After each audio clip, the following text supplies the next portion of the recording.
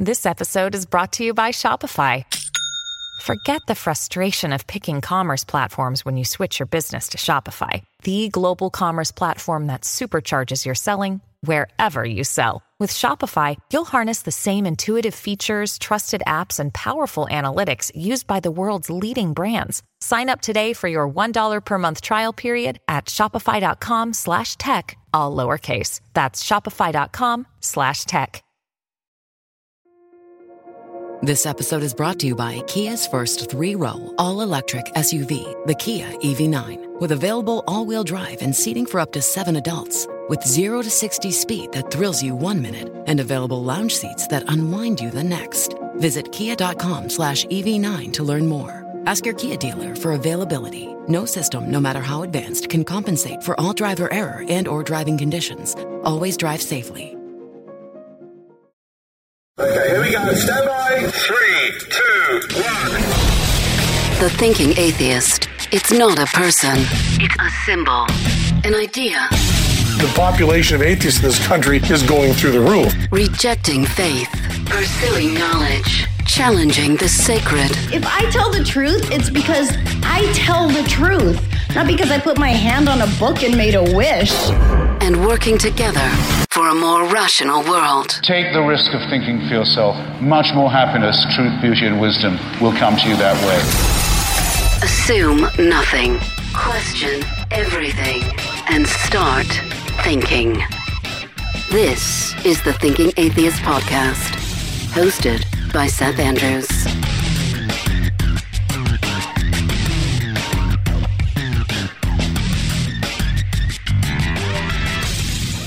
We learn a lot on shows with special guests. A lot of these broadcasts are kind of light and fluffy, right? They're easier to digest. And then sometimes we take a deeper dive.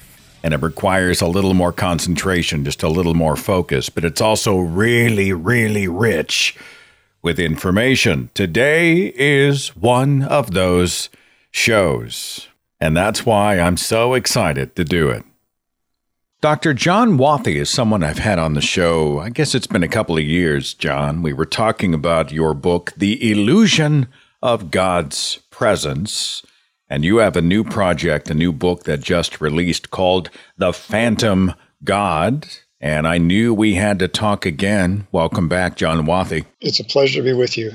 Great to be with you again. What neuroscience reveals about the compulsion to believe, the subtitle of the book. Now, I'm just going to jump in. We talked back in our previous conversation about this linking of our God belief to the animal brain, our primate brains. And I know it sort of all links together, but you are saying that human beings, the human primate, is biologically wired to seek God?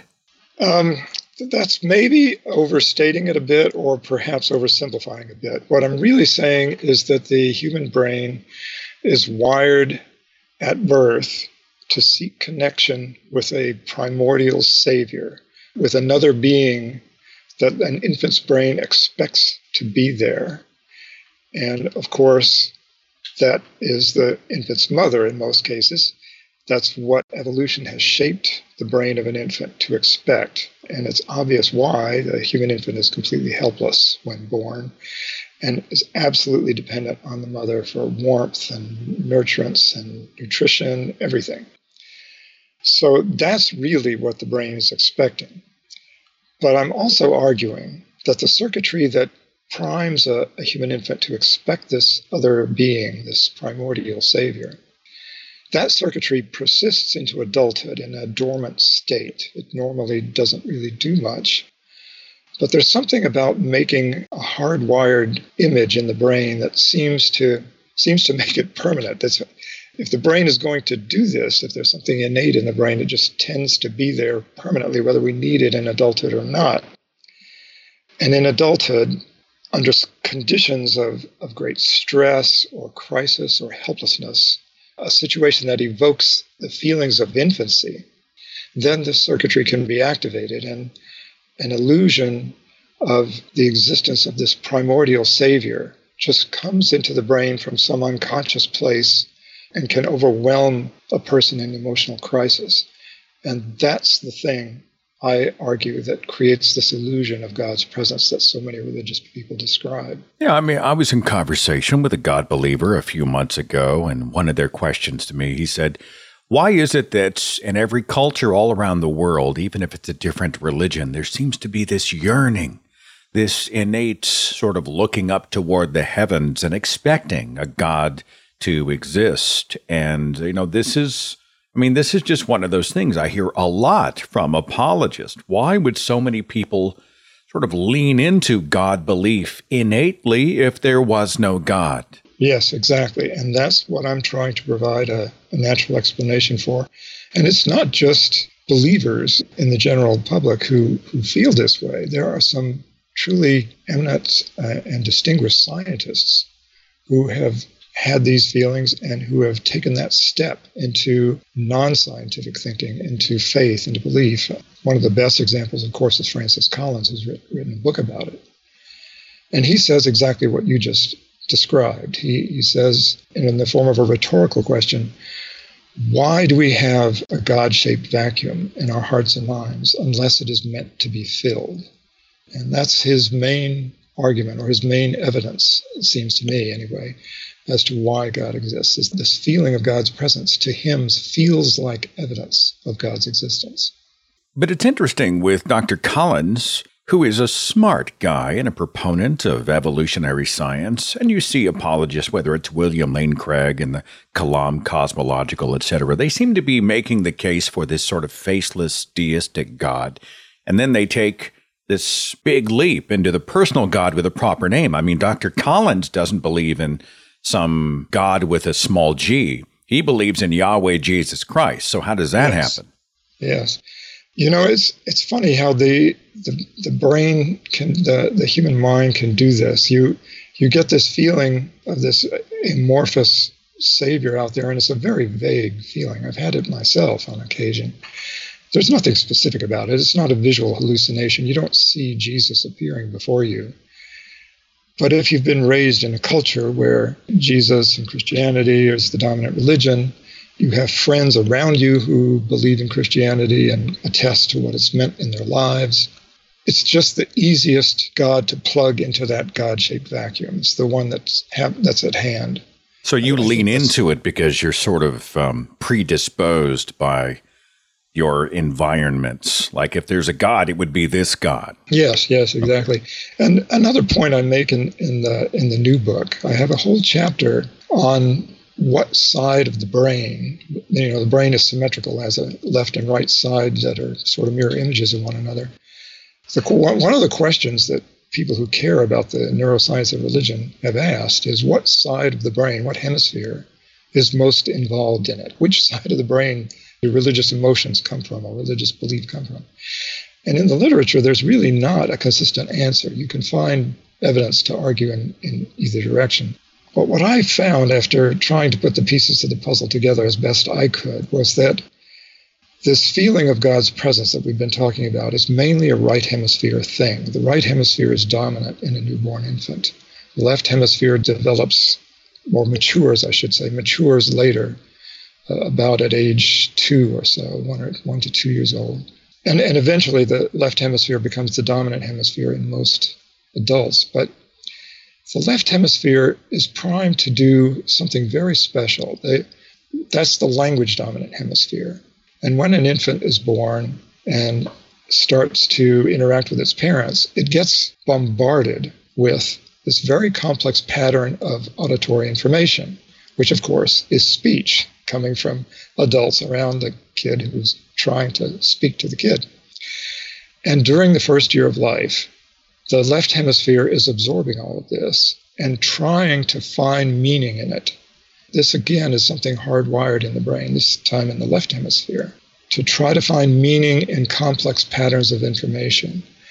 And it will project meaning into things, whether there's meaning there or not. And in the case of language, there, of course, is very important meaning, very detailed and specific meaning. So a brain, especially the left hemisphere, that's primed to find specific, detailed meaning, detailed interpretation in some otherwise seemingly random pattern, That, I think, also makes it easy to fit a very complex theology, religion, rules, rituals, all that stuff into this God-shaped hole, or mother-shaped hole, which is what I think it really is, that's provided by the left hemisphere, which gives you the emotional drive, the longing for connection, the emotions of religion. I think that's mostly a right hemisphere thing. So you have these two sides of the brain kind of complementing one another and giving rise to what we call religion. This brings me to a quick digression. This is not in my prep. I just want to toss this out. I had read recently that there really is no such thing as a left-brained and a right-brained person. Because, what we hear is, well, the more creative person is, I don't know if it's left or right, and the more logical, sort of cerebral, calculating engineer type person is this brain. Is there a left or right brain, or is that a myth? Well, there definitely is a differential specialization in the left and right hemispheres. There are profound differences between the left and right hemispheres. So that much of the story is true. And I think you could argue that some people are better at the things that the left hemisphere is dominant at. There are some people who are more linguistically articulate.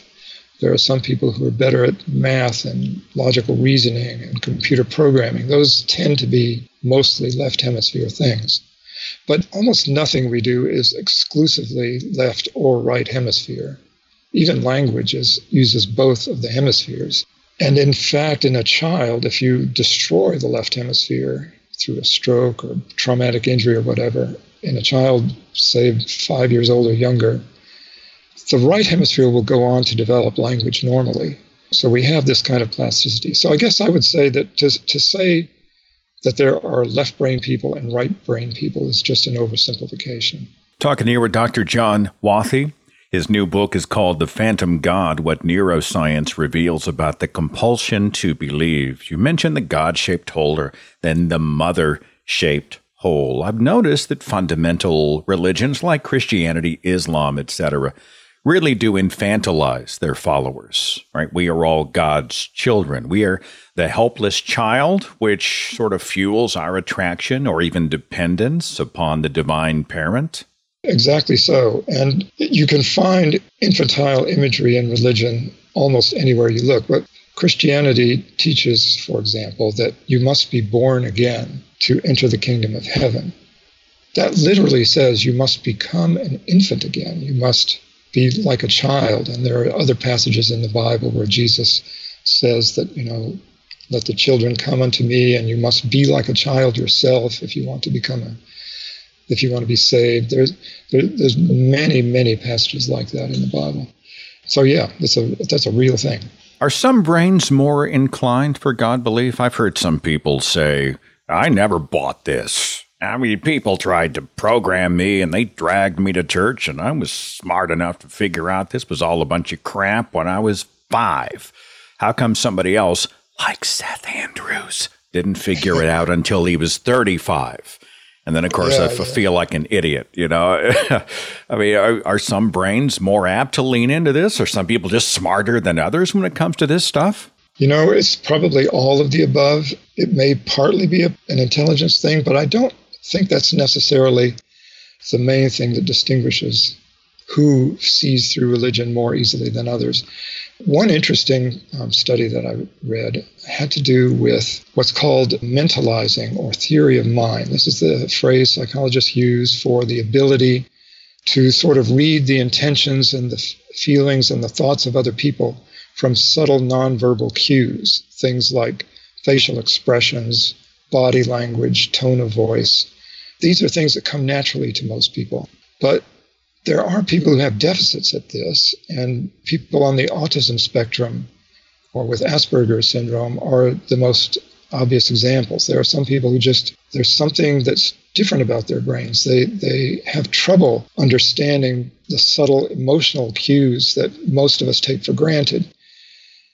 It turns out that they are very good at seeing through religion. They have a hard time understanding why this appeals to people. They are very hard to win over to religion, exactly because of this, because they are not so well primed.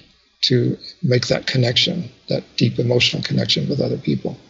I ran across a social media page tragically named "Religion is a Mental Illness." And I just about came out of my chair because I hate this claim. And I hear it all the time. No, in Christianity, religious people are mentally ill. You're the neuroscientist, Dr. Wathi. Religious belief is the result of a broken brain. How would you respond? Well, the first thing I have to say is the point you just raised is one of the main motivations for my writing this new book.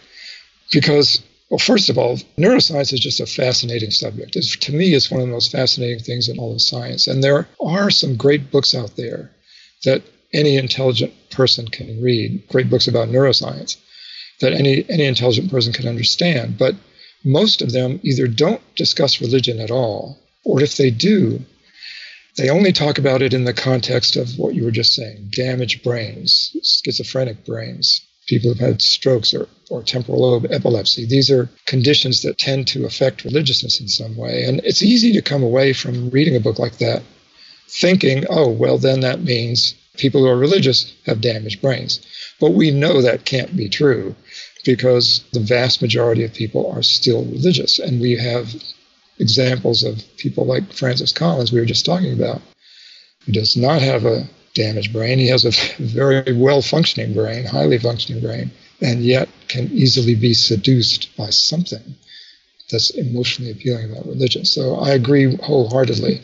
And yet, there are fascinating insights to be learned from the study of certain neurological conditions that do affect religiousness. And I do talk about a few of those in the book. Well, let's talk about the Phantom God book. What are you going for? Beyond the illusion of God's presence, your previous work, I'm not asking you to read me the book because it is a thick little number here, but what's the message? I guess I should back up a little bit to answer that question and say something about where I'm coming from in my academic training. I did my PhD in the lab of Ted Bullock in San Diego in the Department of Neurosciences at UCSD, and he was widely regarded as one of the founding fathers of what's called neuroethology. And the ethology part of that phrase refers to a kind of behavioral study where the scientist is interested in behaviors in their natural context. Not so much lab rats pressing levers, but chicks on the beach hatching out and interacting with their parents. So there's a whole field of behavioral research of that kind.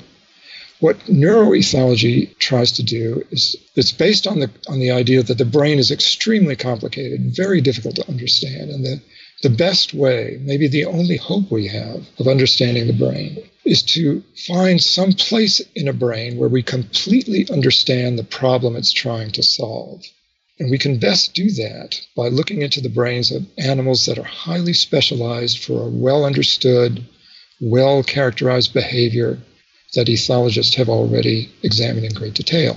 So, for example, the development of singing in songbirds, or the ability of a barn owl to catch prey in total darkness using only sound cues, or the ability of weakly electric fish to communicate and navigate using electric fields in the water. All of these very highly specialized things are so specialized that if you look into the brain of those animals, you can find the part of the brain that's doing that and listen in on the neurons that are doing it and sort of piece together what kind of computation is being done to solve the problem. So that's the basic idea behind neuroethology. And one of the things that ethologists tend to emphasize are behaviors that have to do with infancy or, newly hatched chicks, animals that are just coming into the world that are primed to do something critical for their survival, like pecking at their parents' bill to solicit food.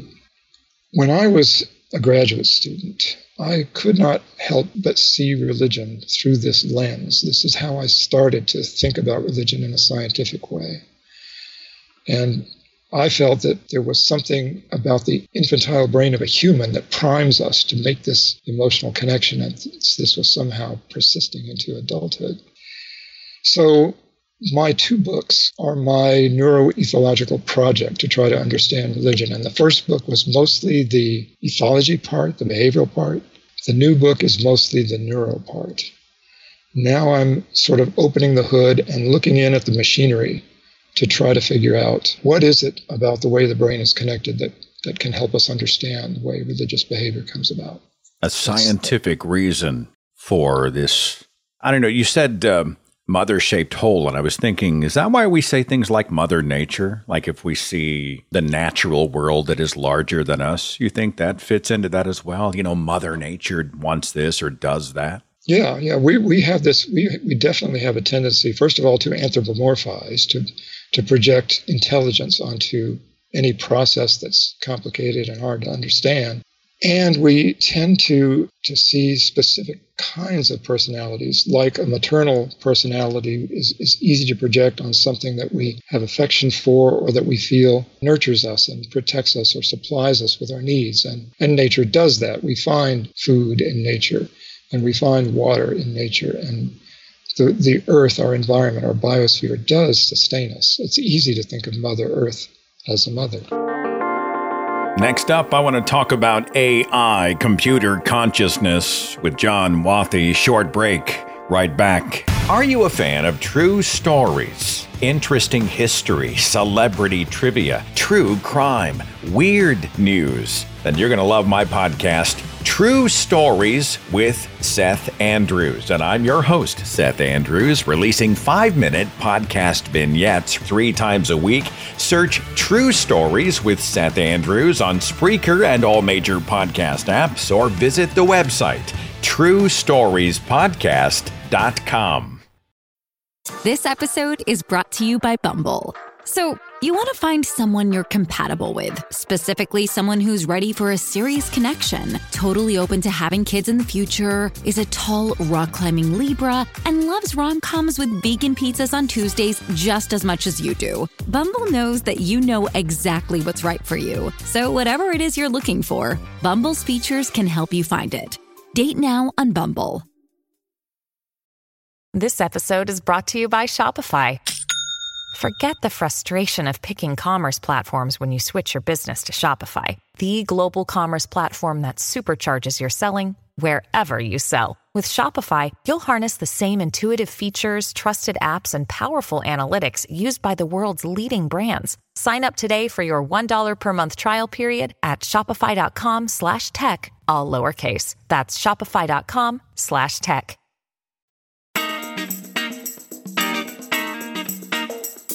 Talking here with my special guest, Dr. John Wathy, author of the new book, The Phantom God, What Neuroscience Reveals About the Compulsion to Believe.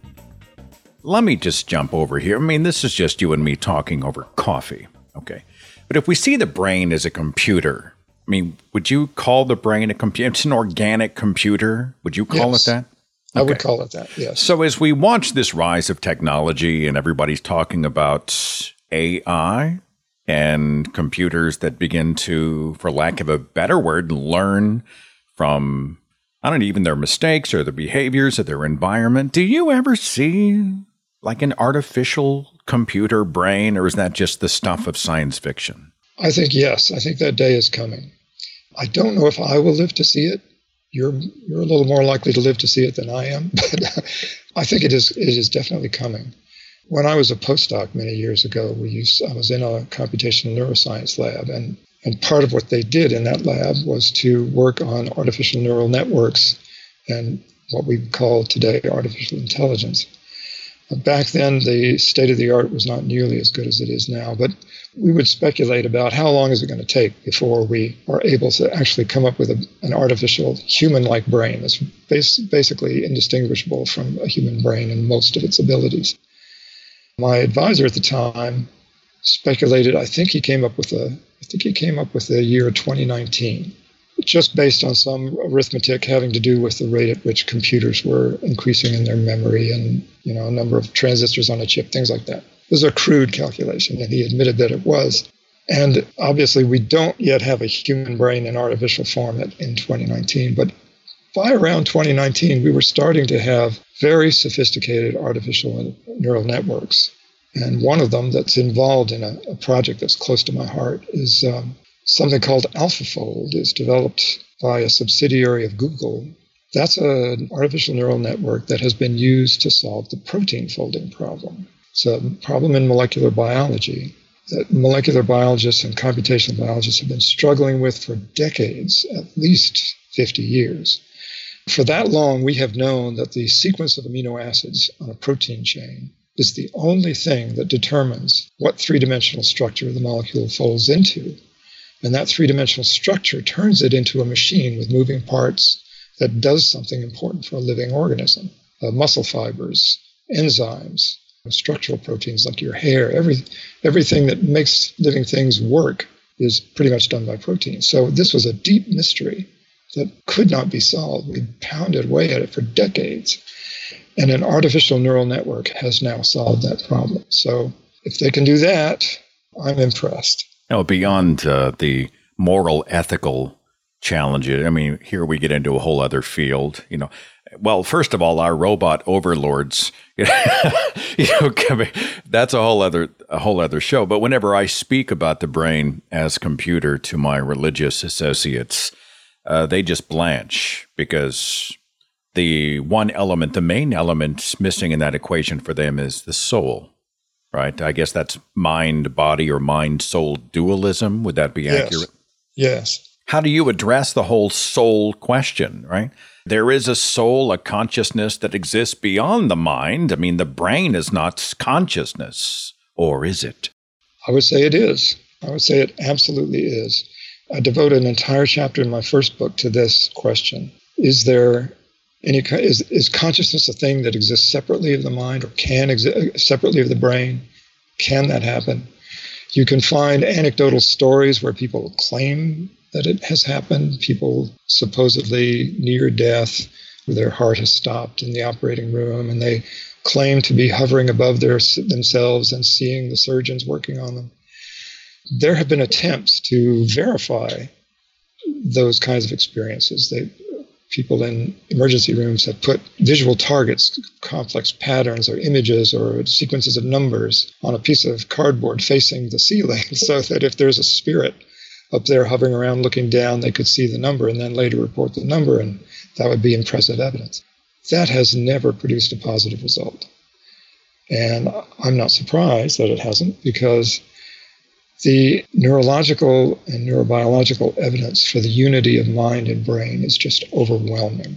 We could talk about this for hours, but the idea that the brain and the mind are one, they're two different aspects of the same thing, that makes testable predictions. And there's a long list of testable predictions. One of them, just to give you an example, is that if you damage part of the brain, you're going to damage part of the mind. And we can see that again and again and again over 200 years of scientific journals and the neurology literature. You damage the visual cortex, you lose some vision. You damage the auditory cortex, you lose some aspect of hearing. You damage higher order association areas, you may lose the ability to speak. And we can even do these kinds of experiments now in a non-invasive temporary way. You can induce temporary brain damage in a person, which goes away. So it's just a temporary little experiment. And the way we do this is with a magnetic coil. It's called transcranial magnetic stimulation. You put a magnetic coil, which induces a very highly localized, very strong oscillating magnetic field inside the brain. And that induces electrical currents in some weird pattern that scrambles the normal computation that's being done there. And if you do that over Broca's area in the frontal lobe, you can't talk. For as long as the circuit is on, you cannot speak. And it's because your speech cortex is being scrambled. Turn off the switch and now you can speak again. That, to me, that kind of thing is just dramatic evidence that the brain and the mind are one. I was talking to neuroscientist Dr. Julian Mussolino. This has been a long time ago, but he made an observation I hadn't thought of before. He said the soul really is a scientific question, because if there is a soul that's driving our attitudes and behaviors, that would be measurable, wouldn't it? I mean, if there's a soul that's actually sort of fueling what we do, what we say, why we do and say it, that should be something that would be measurable with, I don't know what you would use, wouldn't be an MRI, right? But I mean, could you see the soul affecting how we act and who we are? You just reminded me of an experiment that was done long ago. I don't know, before the 19th century, maybe 18th century, I can't remember. But there was a famous experiment done where someone was trying to measure the departure of a soul from a person. So they weighed the body before the person died and after the person died. How much does the soul weigh? I mean, that was the idea, that there was some kind of material thing that left the body at death, and they were trying to determine how much this weighs. That, of course, doesn't pan out. Yeah. But seriously, your question is something people have tried to do in a sense with MRI. There are lots of studies where people have done MRI of people having some kind of religious experience, either praying or reciting Bible verses, speaking in tongues. There's a literature on this. And you can indeed find places in the brain that are especially active during these experiences or activities or whatever. And I talk about some of them in my book. I do talk about that literature in the third part of the book. And I just try to interpret them in a completely naturalistic way, which I think is entirely possible. There's no need to invoke anything supernatural going on in there. And yet, there are people who have written books about neuroscience and the brain who have tried to do exactly that. A journalist named Barbara Haggerty wrote a book back in 2009 called Fingerprints of God. And the title of her book is exactly what I just described. She attributes, or she describes, patterns of neural activity during religious experience in the brain, in an fMRI machine, as fingerprints of God, with no justification, in my humble opinion. Well, thanks for indulging my digressions, Dr. Wathi. Okay, final slug for the book. I mean, if you were to brochure it for the audience, and again, it's linked in the description box, but The Phantom God. Give me the Reader's Digest byline, would you? Well, the title of the book comes from the phenomenon of the phantom limb. This is an illusion experienced by someone who's had an amputation, and yet they still feel the presence of their missing hand, let's say. And this is because the brain has these very powerful expectations. So I guess the byline of the book is that there exist in the brain expectations of a loving Savior, of another person, of another being that can save us in times of crisis. Where that comes from, why we have it, how that generates religious feelings and belief, that's what the book is about. We did some good science today. I mean, actually, you did the science. I just sat back and went, wow. Dr. John Wathi, neuroscientist, author of the new book, The Phantom God, What Neuroscience Reveals About the Compulsion to Believe. All success with this, a necessary work, and I think a great revelation as to why the physical brain sometimes seeks out the supernatural. John, thanks so much for joining me. It's been a great pleasure. Always enjoyed talking to you. Follow The Thinking Atheist on Facebook and Twitter for a complete archive of podcasts and videos, products like mugs and t-shirts featuring the Thinking Atheist logo, links to atheist pages and resources, and details on upcoming Free Thought events and conventions. Log on to our website, thethinkingatheist.com. This episode is brought to you by Kia's first 3-row, all-electric SUV, the Kia EV9, with available all-wheel drive and seating for up to 7 adults, with 0 to 60 speed that thrills you 1 minute, and available lounge seats that unwind you the next. Visit kia.com/EV9 to learn more. Ask your Kia dealer for availability. No system, no matter how advanced, can compensate for all driver error and or driving conditions. Always drive safely. This episode is brought to you by Bumble. So, you want to find someone you're compatible with, specifically someone who's ready for a serious connection, totally open to having kids in the future, is a tall, rock-climbing Libra, and loves rom-coms with vegan pizzas on Tuesdays just as much as you do. Bumble knows that you know exactly what's right for you. So whatever it is you're looking for, Bumble's features can help you find it. Date now on Bumble. It is Ryan here, and I have a question for you. What do you do when you win? Like, are you a fist pumper, a woohooer, a hand clapper, a high fiver? I kind of like the high five, but if you want to hone in on those winning moves, check out Chumba Casino. At ChumbaCasino.com, choose from hundreds of social casino style games for your chance to redeem serious cash prizes. There are new game releases weekly, plus free daily bonuses. So don't wait. Start having the most fun ever at ChumbaCasino.com. No purchase necessary. VGW Group. Void where prohibited by law. See terms and conditions. 18+. Hello, it is Ryan, and we could all use an extra bright spot in our day, couldn't we? Just to make up for things like sitting in traffic, doing the dishes, counting your steps, you know, all the mundane stuff. That is why I'm such a big fan of Chumba Casino. Chumba Casino has all your favorite social casino-style games that you can play for free anytime, anywhere with daily bonuses. That should brighten your day a little. Actually, a lot. So sign up now at ChumbaCasino.com. That's ChumbaCasino.com. No purchase necessary. VGW Group. Void where prohibited by law. See terms and conditions. 18+. Lucky Land Casino, asking people, what's the weirdest place you've gotten lucky? Lucky? In line at the deli, I guess? Aha, in my dentist's office. More than once, actually. Do I have to say? Yes, you do. In the car before my kids' PTA meeting. Really? Yes. Excuse me, what's the weirdest place you've gotten lucky? I never win and tell. Well, there you have it. You can get lucky anywhere, playing at LuckyLandSlots.com. Play for free right now. Are you feeling lucky? No purchase necessary. Void where prohibited by law. 18+. Terms and conditions apply. See website for details.